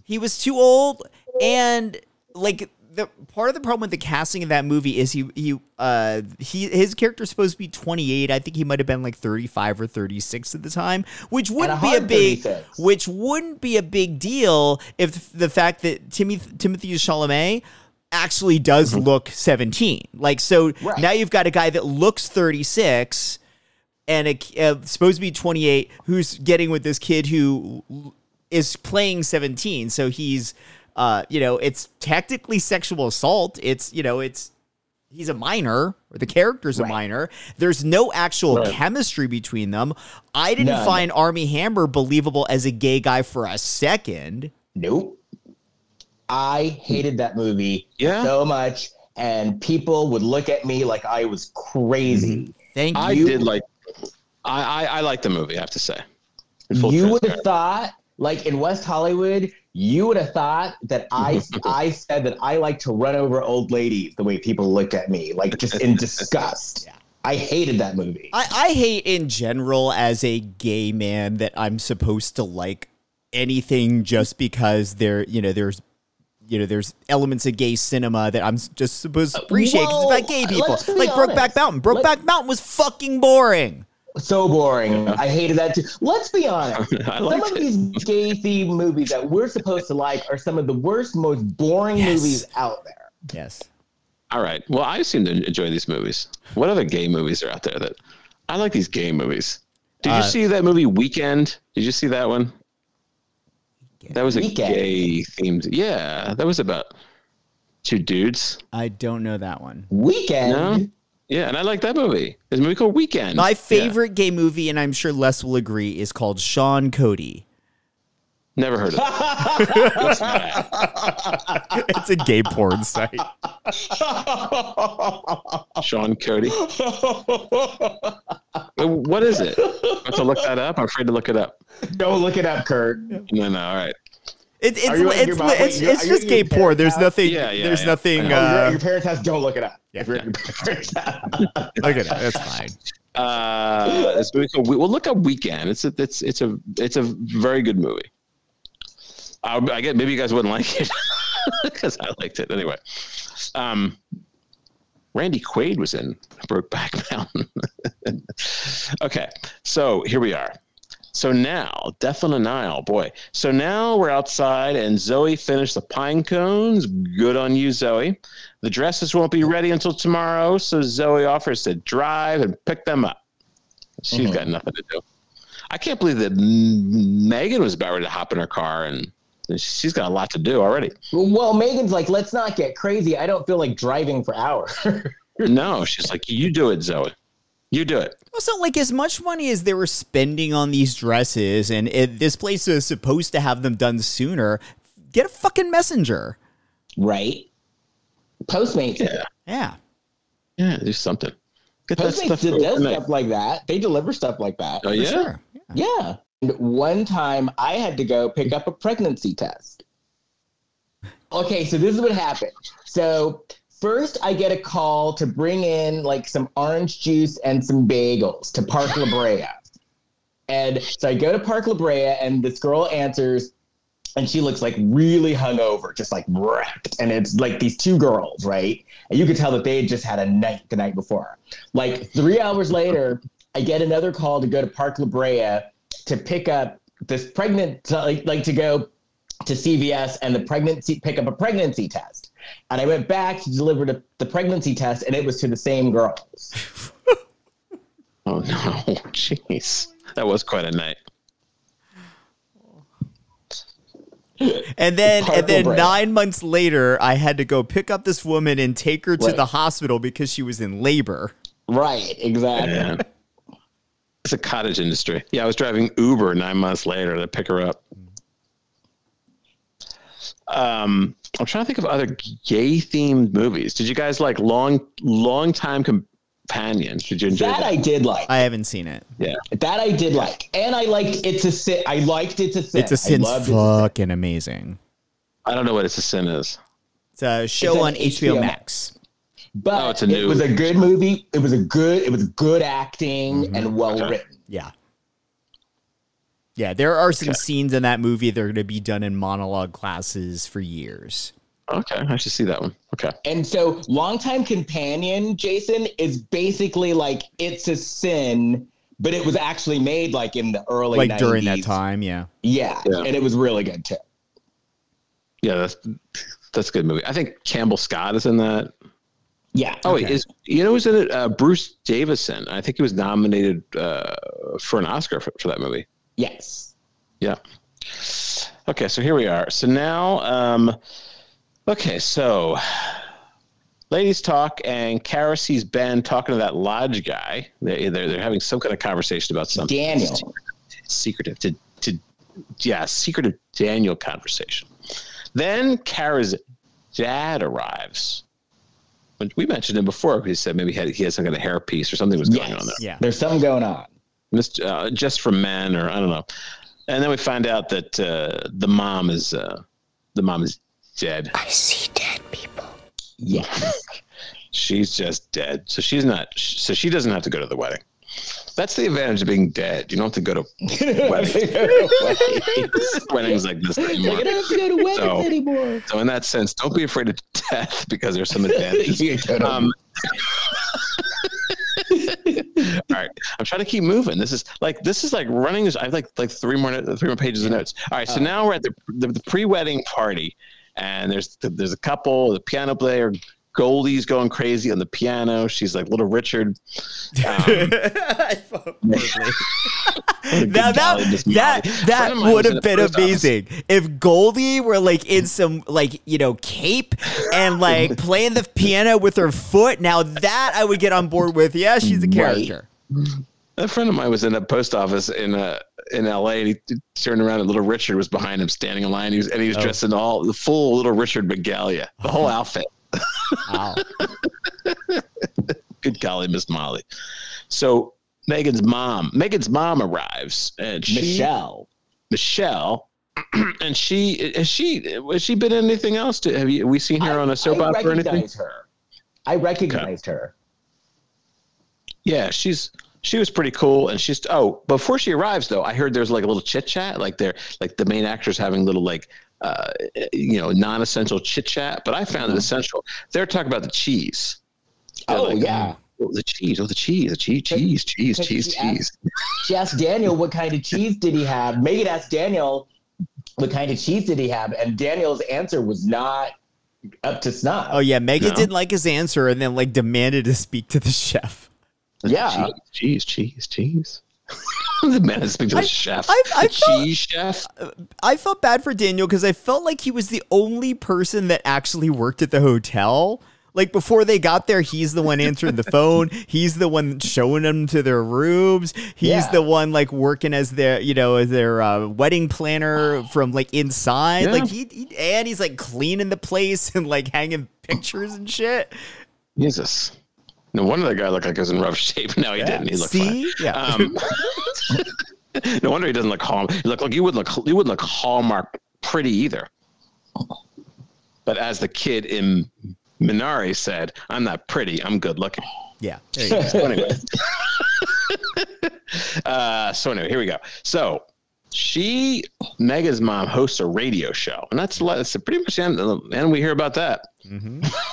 And there's a fake snow. Well, they mention that detail so that later on they can justify making her officiate the wedding and be the wedding DJ. Be the DJ. I'll tell you what, you do that to me. I'm not giving you a wedding gift. I show up and you give me a job, I'm taking away the wedding. I think. I probably wouldn't, but I should. All right, so that Goldie is such a character. She read Kara's books. She knows what she's up to. She reads, and then what's this? Ben's talking to the lodge guy again, and he wants to know about these people that are planning on buying the resort because Ben is apparently has deep pockets and is going to buy this resort, which I think would worth some cash. He's trying to save Camp Snow. He's trying to save his charity. Yeah. So anyway, then they're snowboarding. A couple, Ben and Kara, they're out doing their thing, and then Ben tells Kara that he was once a camper there. He used to participating in Camp Snow, and she wants him to open up more and stop with these secrets. Any chance she gets, she's complaining. He has secrets. He keeps these secrets. Secrets. So then, Goldie's getting more and more into the movie. It's becoming more. It's more Goldie's movie as we watch it. Mm-hmm. And Goldie and Kara are looking at these old pictures on the wall, which that's another job for Daniel. He's like framing old stuff. He's like what do you call it? He's like an archivist. Well, he's taken it upon himself to like archive these photos. Which it's weird to me that stuff was laying around and hadn't been hanging in the hotel. If it has this history that everyone's sort of interested in, why wasn't that stuff hung up before? Yeah, it's like he's looking for things to do. Like he can't rest for 5 seconds. Well, he went to Camp Snow, but in a different way. Right? Yeah, that's what I was thinking. Yeah, he's probably like a drug addict, and he's got to fulfill his time. Yeah. God. Oh man. So then that Goldie, she's the character. Yeah. That Goldie, she's the character. Yeah. Let me go try some cheese. All right. What is he was once a kid? Somebody else. Oh no, I said that. All right. So now look at the pictures. And as Kara's basing her character on these people. So she's writing her new novel. She can't come up with anything. So she's just going to rip off the idea of these people who used to own the lodge, which is a bad idea because I had no interest in what these people were doing years ago. So now we find out that Kara's dad was a detective, which could lead – talk about spinoffs. Uh-huh. He's a retired detective. There could be there could be a spinoff of him and his exciting cases. Right. His work for that actor. He could be in those Lacey Chabert movies where she solves mysteries through crosswords. Is that Lacey? Yeah, the crossword. Oh yeah. He could be her sidekick in that. Yeah, there's no reason. Crossword and hairpiece. Oh yeah, I'm sure he'd be on board with that. So I don't know what was going on there, but we find that information out.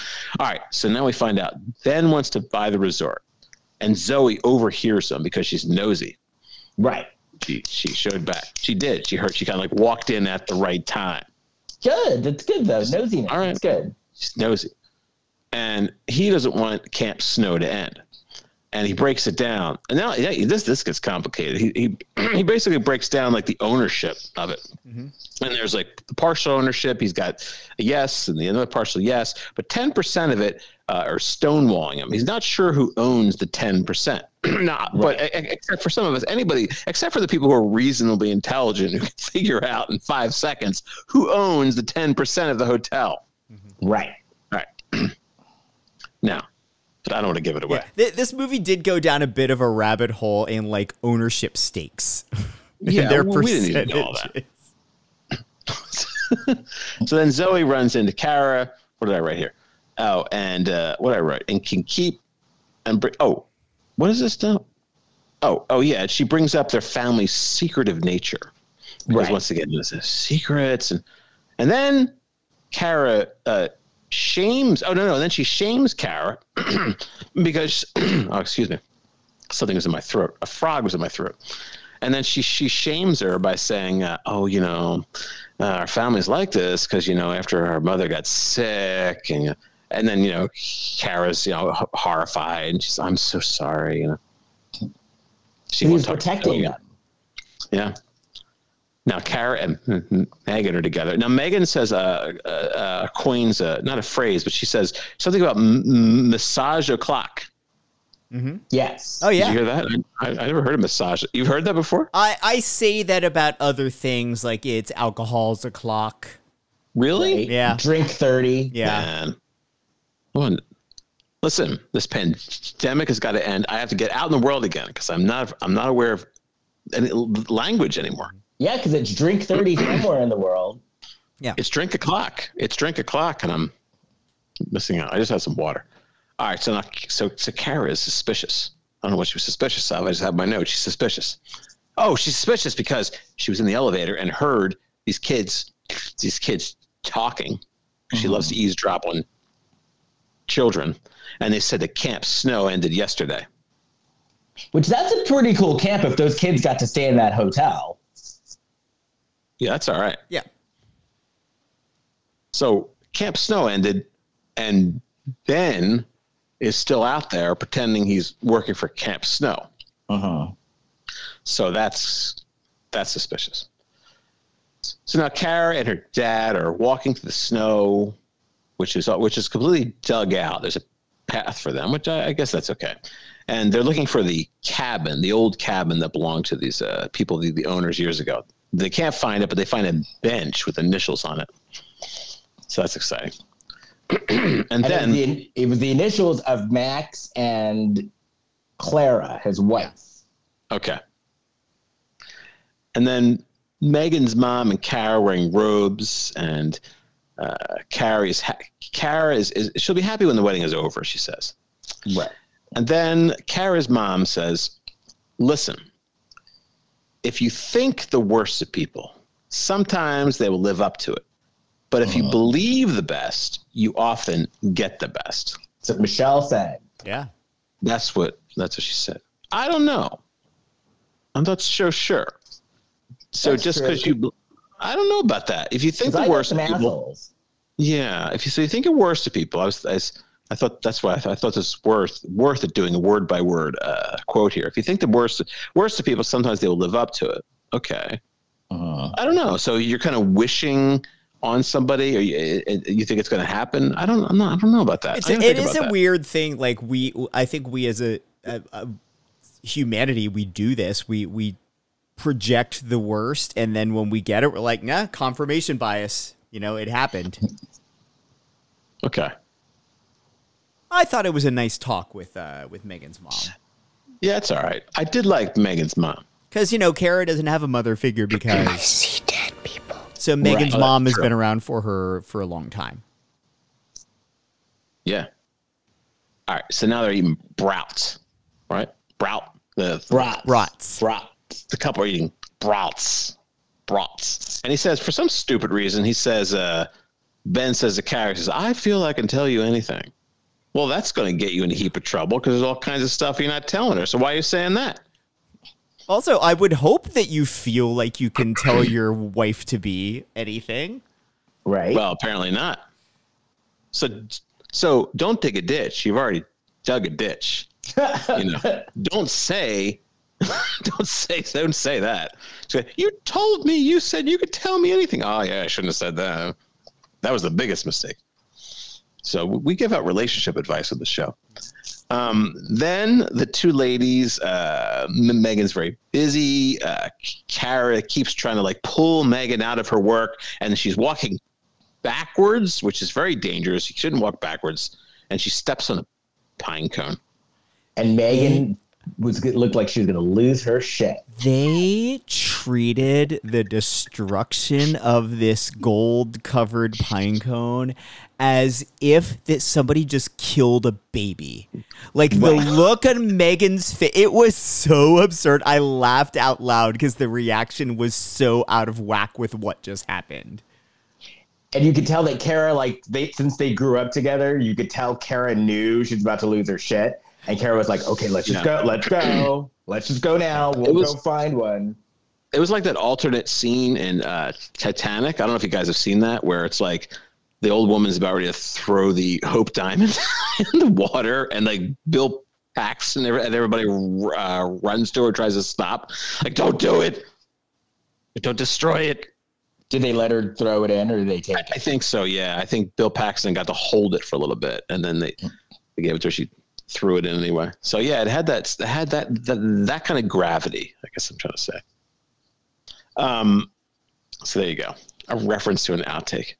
So now we're outside where they're looking for more pine cones. They can't find a pine cone on the ground. That doesn't exist. So Kara boosts up Megan. They fall on their ass and we all laugh and laugh. Now the pine cone falls. Yeah, I think they fall down.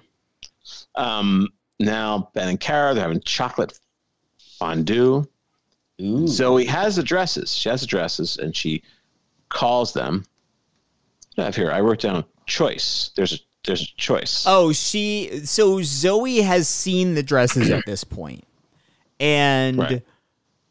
I don't think she was trying to shade the dress picks because the colors are mixed up. But I think she was kind of questioning, like, this doesn't seem like a wedding dress, and this doesn't seem like a bridesmaid's dress, but like, you do you. But let me send you pics, and she's trying to send them photos of what the dresses now look like, because Zoe still doesn't know that they're mixed up. She just thinks it looks unusual for what they would like. So she sends them a whole trove of pics, which Megan does not see. Because her phone fell into the couch. And because Kara is insisting on pulling Megan away from being type A. Hey, like, we're going to go have a drink, because they're trying to grab Megan so that Sean can propose to her over Zoom. And so Megan doesn't know, so they're just like, let's go. Mm-hmm. Shouldn't try to change people. Maybe that's her problem. She's trying to change people.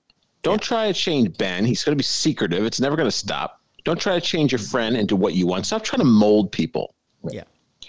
But then the proposal turned out to be a bust because Sean was trying to warn them that the ring actually hadn't made it yet, but they jumped the gun.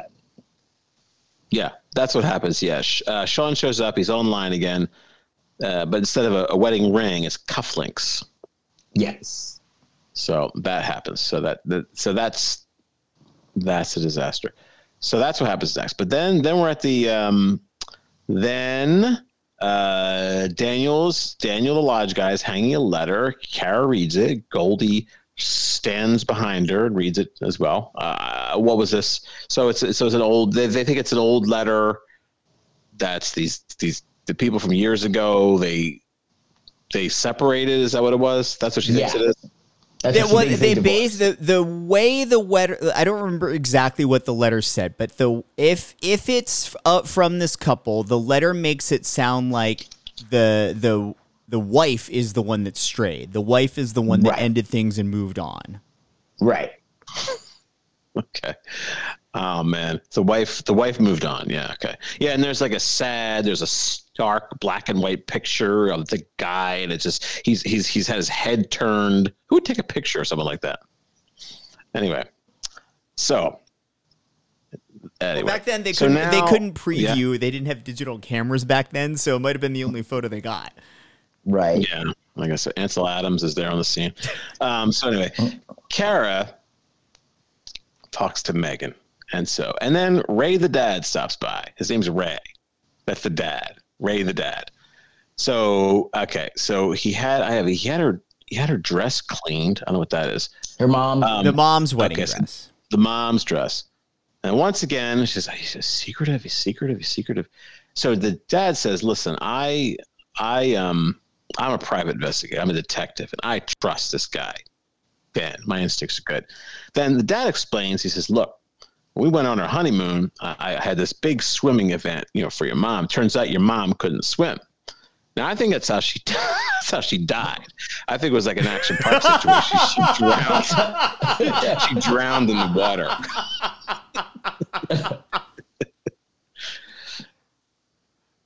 So that's not good.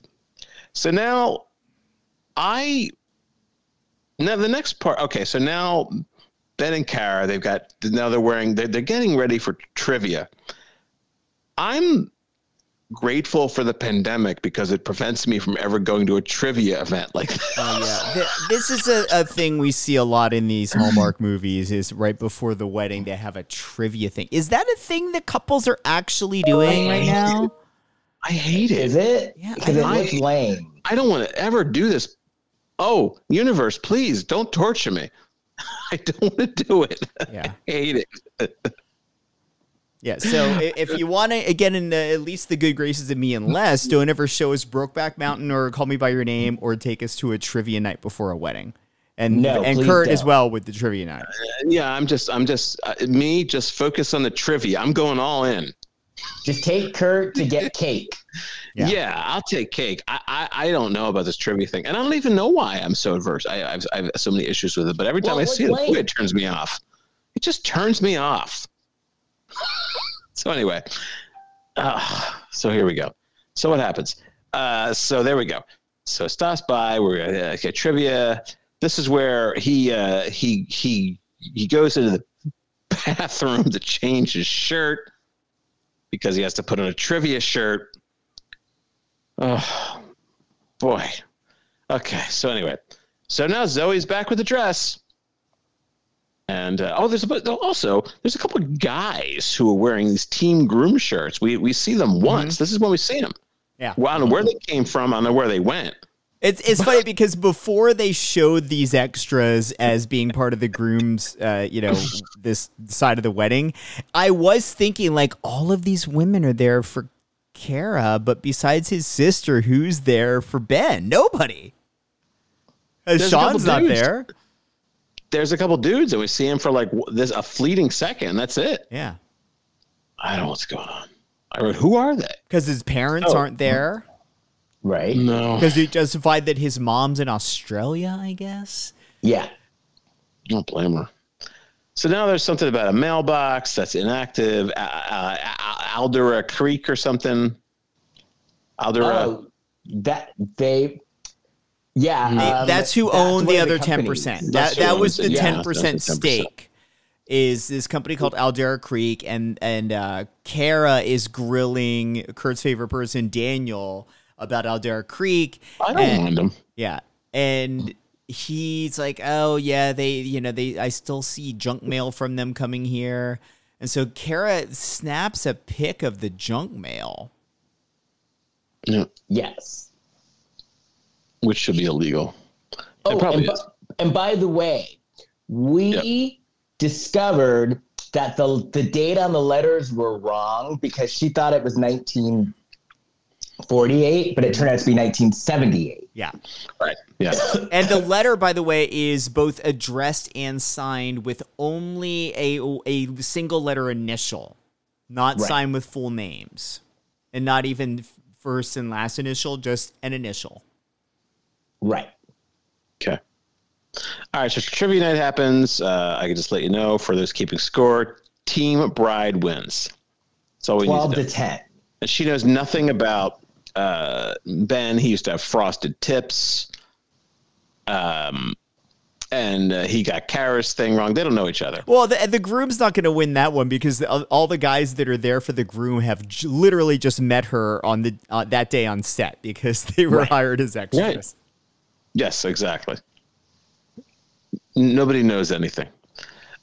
So then she confronts Ben about why are you such a liar?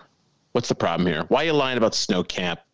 I found out what's going on. So he explains himself. You idiot. I'm buying you a hotel, idiot. He said, I found out you're a big liar. So, yeah, that's right. So they go through that. He explains himself. She tells him about that junk mail we just talked about. Then the couple figured out. They say, "Look at the junk mail. It's junk mail from like some music publishing company. So it's obviously Goldie who owns the 10%." So they confront her. It's her. And Ben is ready. He makes his pitch. He says, "Look, I want to do this. I got the snow park." And it turned out, God knows if he's telling the truth. The guy's a liar. It turns out that Goldie's the people who owned it daughter. She's the daughter. I want to know why Goldie only owned 10%. Maybe she sold the rest of it for like shares for money. Maybe she's visiting Camp Snow with Daniel. Maybe she kept part of it so they could keep her on as a piano player. Yeah, that's good. Create your own job. Now, Kara. What's her name? Kara. Kara is sewing. She's sewing a piece of her mom's dress. I don't know into what. She doesn't have the other dress. So the reason the dad brought the mom's dress is so that Kara could take part of it and sew it into her new dress. Like that's the thing that sometimes brides will do. So the dad brought it for that. And so Kara right now is just taking a piece out of her mom's dress so that she can put it in her dress when it arrives. Oh, okay.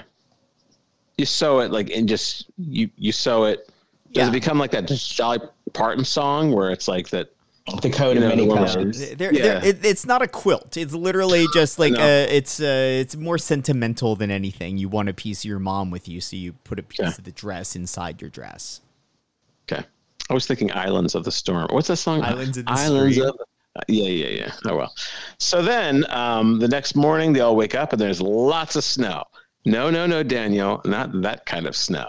Oh! So, yeah, he got excited. There's lots of snow. No, it's a freak snow. This is a freak snow, like super freak. And then they're like, hey, there's certain things, look, we have to have the wedding today. The snow is going to delay. And they say that there's not going to be any cake. Now, that's the part I got upset because you guys said you cried during the movie. I almost cried. I thought there's not going to be any snow coming. Who had the bigger reaction? Megan when Kara stepped on the pine cone, or you when you found out that there was not going to be a wedding cake? That's disturbing. But they did have cake. They scrounged up some cake. Yeah. There also was going to be a DJ.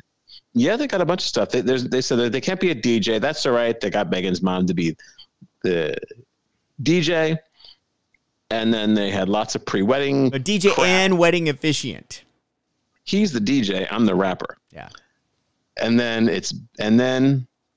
Ben and Kara. Wait, Ben and Kara's dad. They don't have the same dad. Oh. No, yeah. Kara's dad comes to see Ben. Yeah.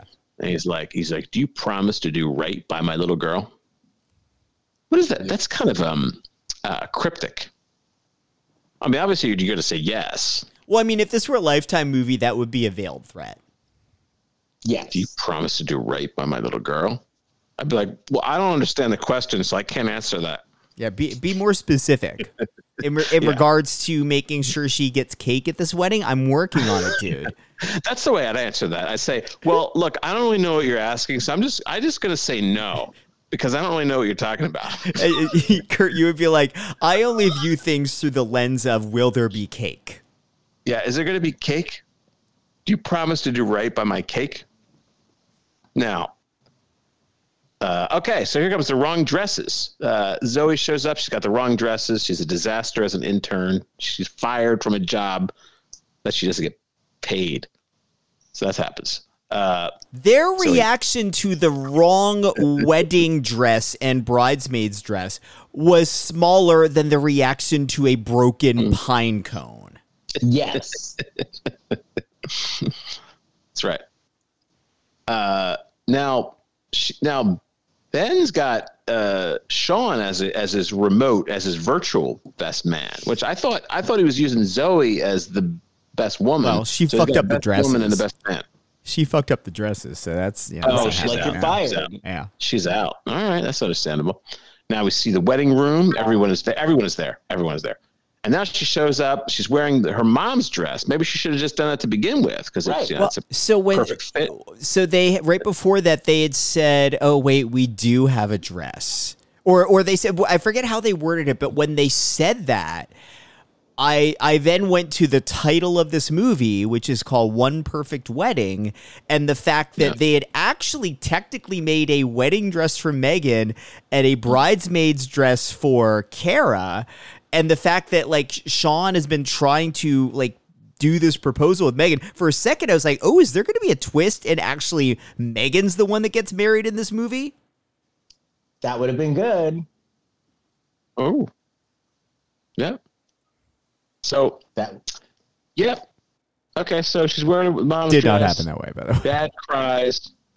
What's that? I said it did not happen that way, by the way. No.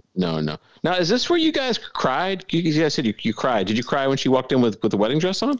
I cried. I cried at that scene with Ben and Kara's dad.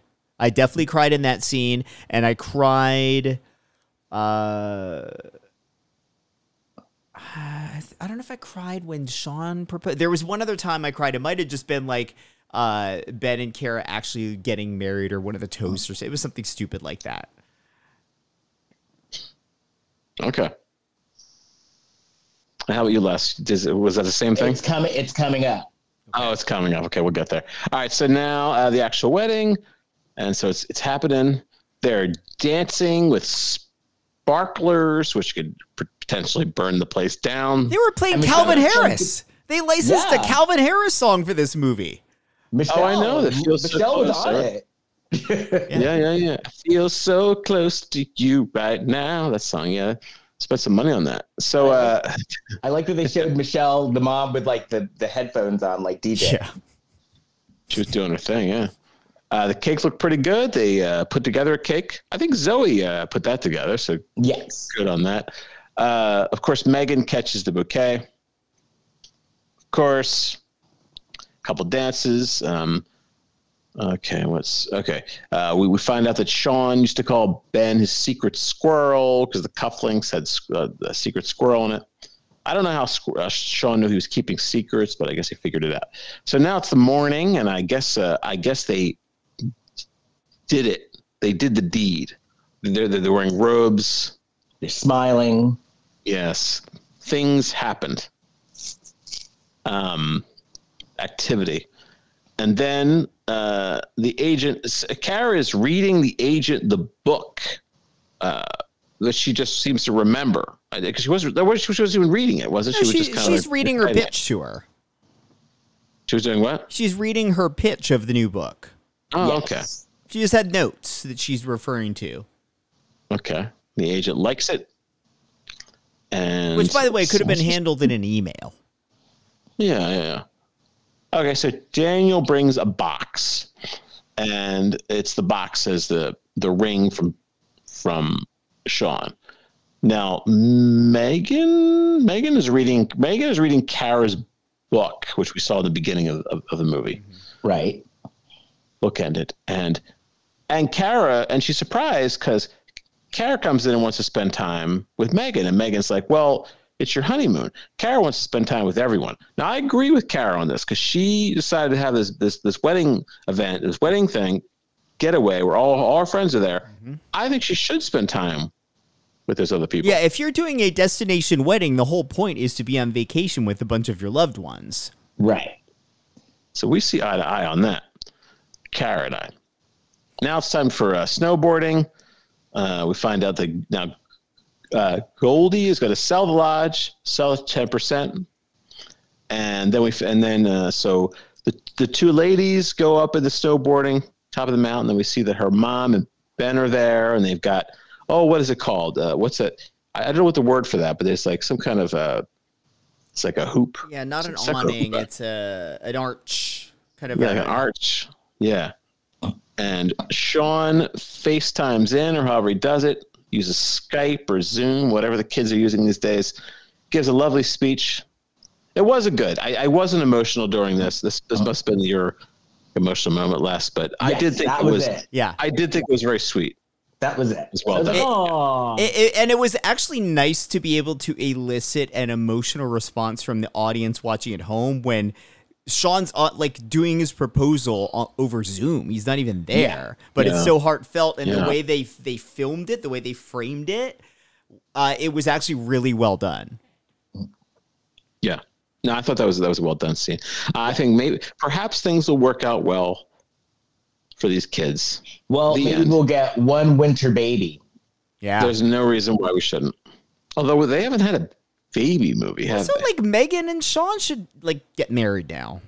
Right. Oh, that's true. And he was there we go. overseas. Yeah. Like he was overseas. Oh, and then another thing, which you could tell that they're changing because Megan was like, well, I can move where you are and work remotely. So she didn't have to give up her job. She was just going to work remotely online. Right. No one has to move anywhere these days. I can't wait till the next movie in the series with this certainly newly expanded worldview of Hallmark, where they do one winter key party. Wait, there you go. That's awesome. I definitely want to watch that. That one I'd remember. But yeah, this is good. This was a good movie. This was a good movie. I agree. We were due for a good Hallmark movie. It was all right. You guys liked it more than I did. Yeah, Well, probably. Had its moments. Well, anywho. But I like to call me by your name. You guys didn't like that. Oh, Fuck no. him, I can see the age disparity. I guess that's a little That was strange. creepy. Yeah, I guess so. Like it's But you ever already seen the movie? it's already a somewhat borderline questionable plot point about the book, and then in casting where it's visually more stark, made it seem even more inappropriate. Because and the thing is, if they would have picked an age appropriate actor, it would not have looked bad. Right. It would seem like, oh, they're a little closer in age, like, maybe they really are in love, and maybe age is just a number. But like when he's, looks like he's almost 20 years older and this kid is playing an actual kid, or this guy is playing an actual kid, it felt uncomfortable to me as a viewer. Yeah. Okay. I was creeped out by, I wanted to confirm the title. There's a movie called An Education with Carey Mulligan and Peter Sarsgaard. I didn't like that because the age difference was weird in that. But she made up for it in Promising Young Woman. That was her revenge. In that, yeah. That's great. I like that movie a lot. Anywho, if you want to get a hold of me, you can find me on Facebook at Kirkendall Barrett Presentations, or you can find me at my website, Les Kirkendall Barrett. Jason. So we say this all the time, but we love to keep banging the drum that we would love if everyone left a 5-star review on whatever podcasting platform you're listening on, because it is a way for us to rank a little bit higher for more people to find the show. Yes. We're going to be trying out some things to hopefully find audience in different ways, so that'll help as well. You can find all of us on Instagram at Lifetime of Hallmark Podcast. You can find me on Facebook, Instagram, and Twitter at Big Shot Jason. Kurt. Just kurtfitzpatrick.com, Kurt with a K. You can just see old stuff I've done. I have nothing else going on, but the future's so bright, I got to wear shades. That's Timbuk 3. That's And right. check out my other podcasts. I have a podcast called The Reality Reading Rainbow, where I talk about books written by reality stars, and I also interview people as well. And I also have a podcast about soap operas called Less Love Soaps. So check either one of them out. Anything else? I don't think so. I got nothing. All right, I'm hungry. So we're so until next time, bye. Bye. Bye.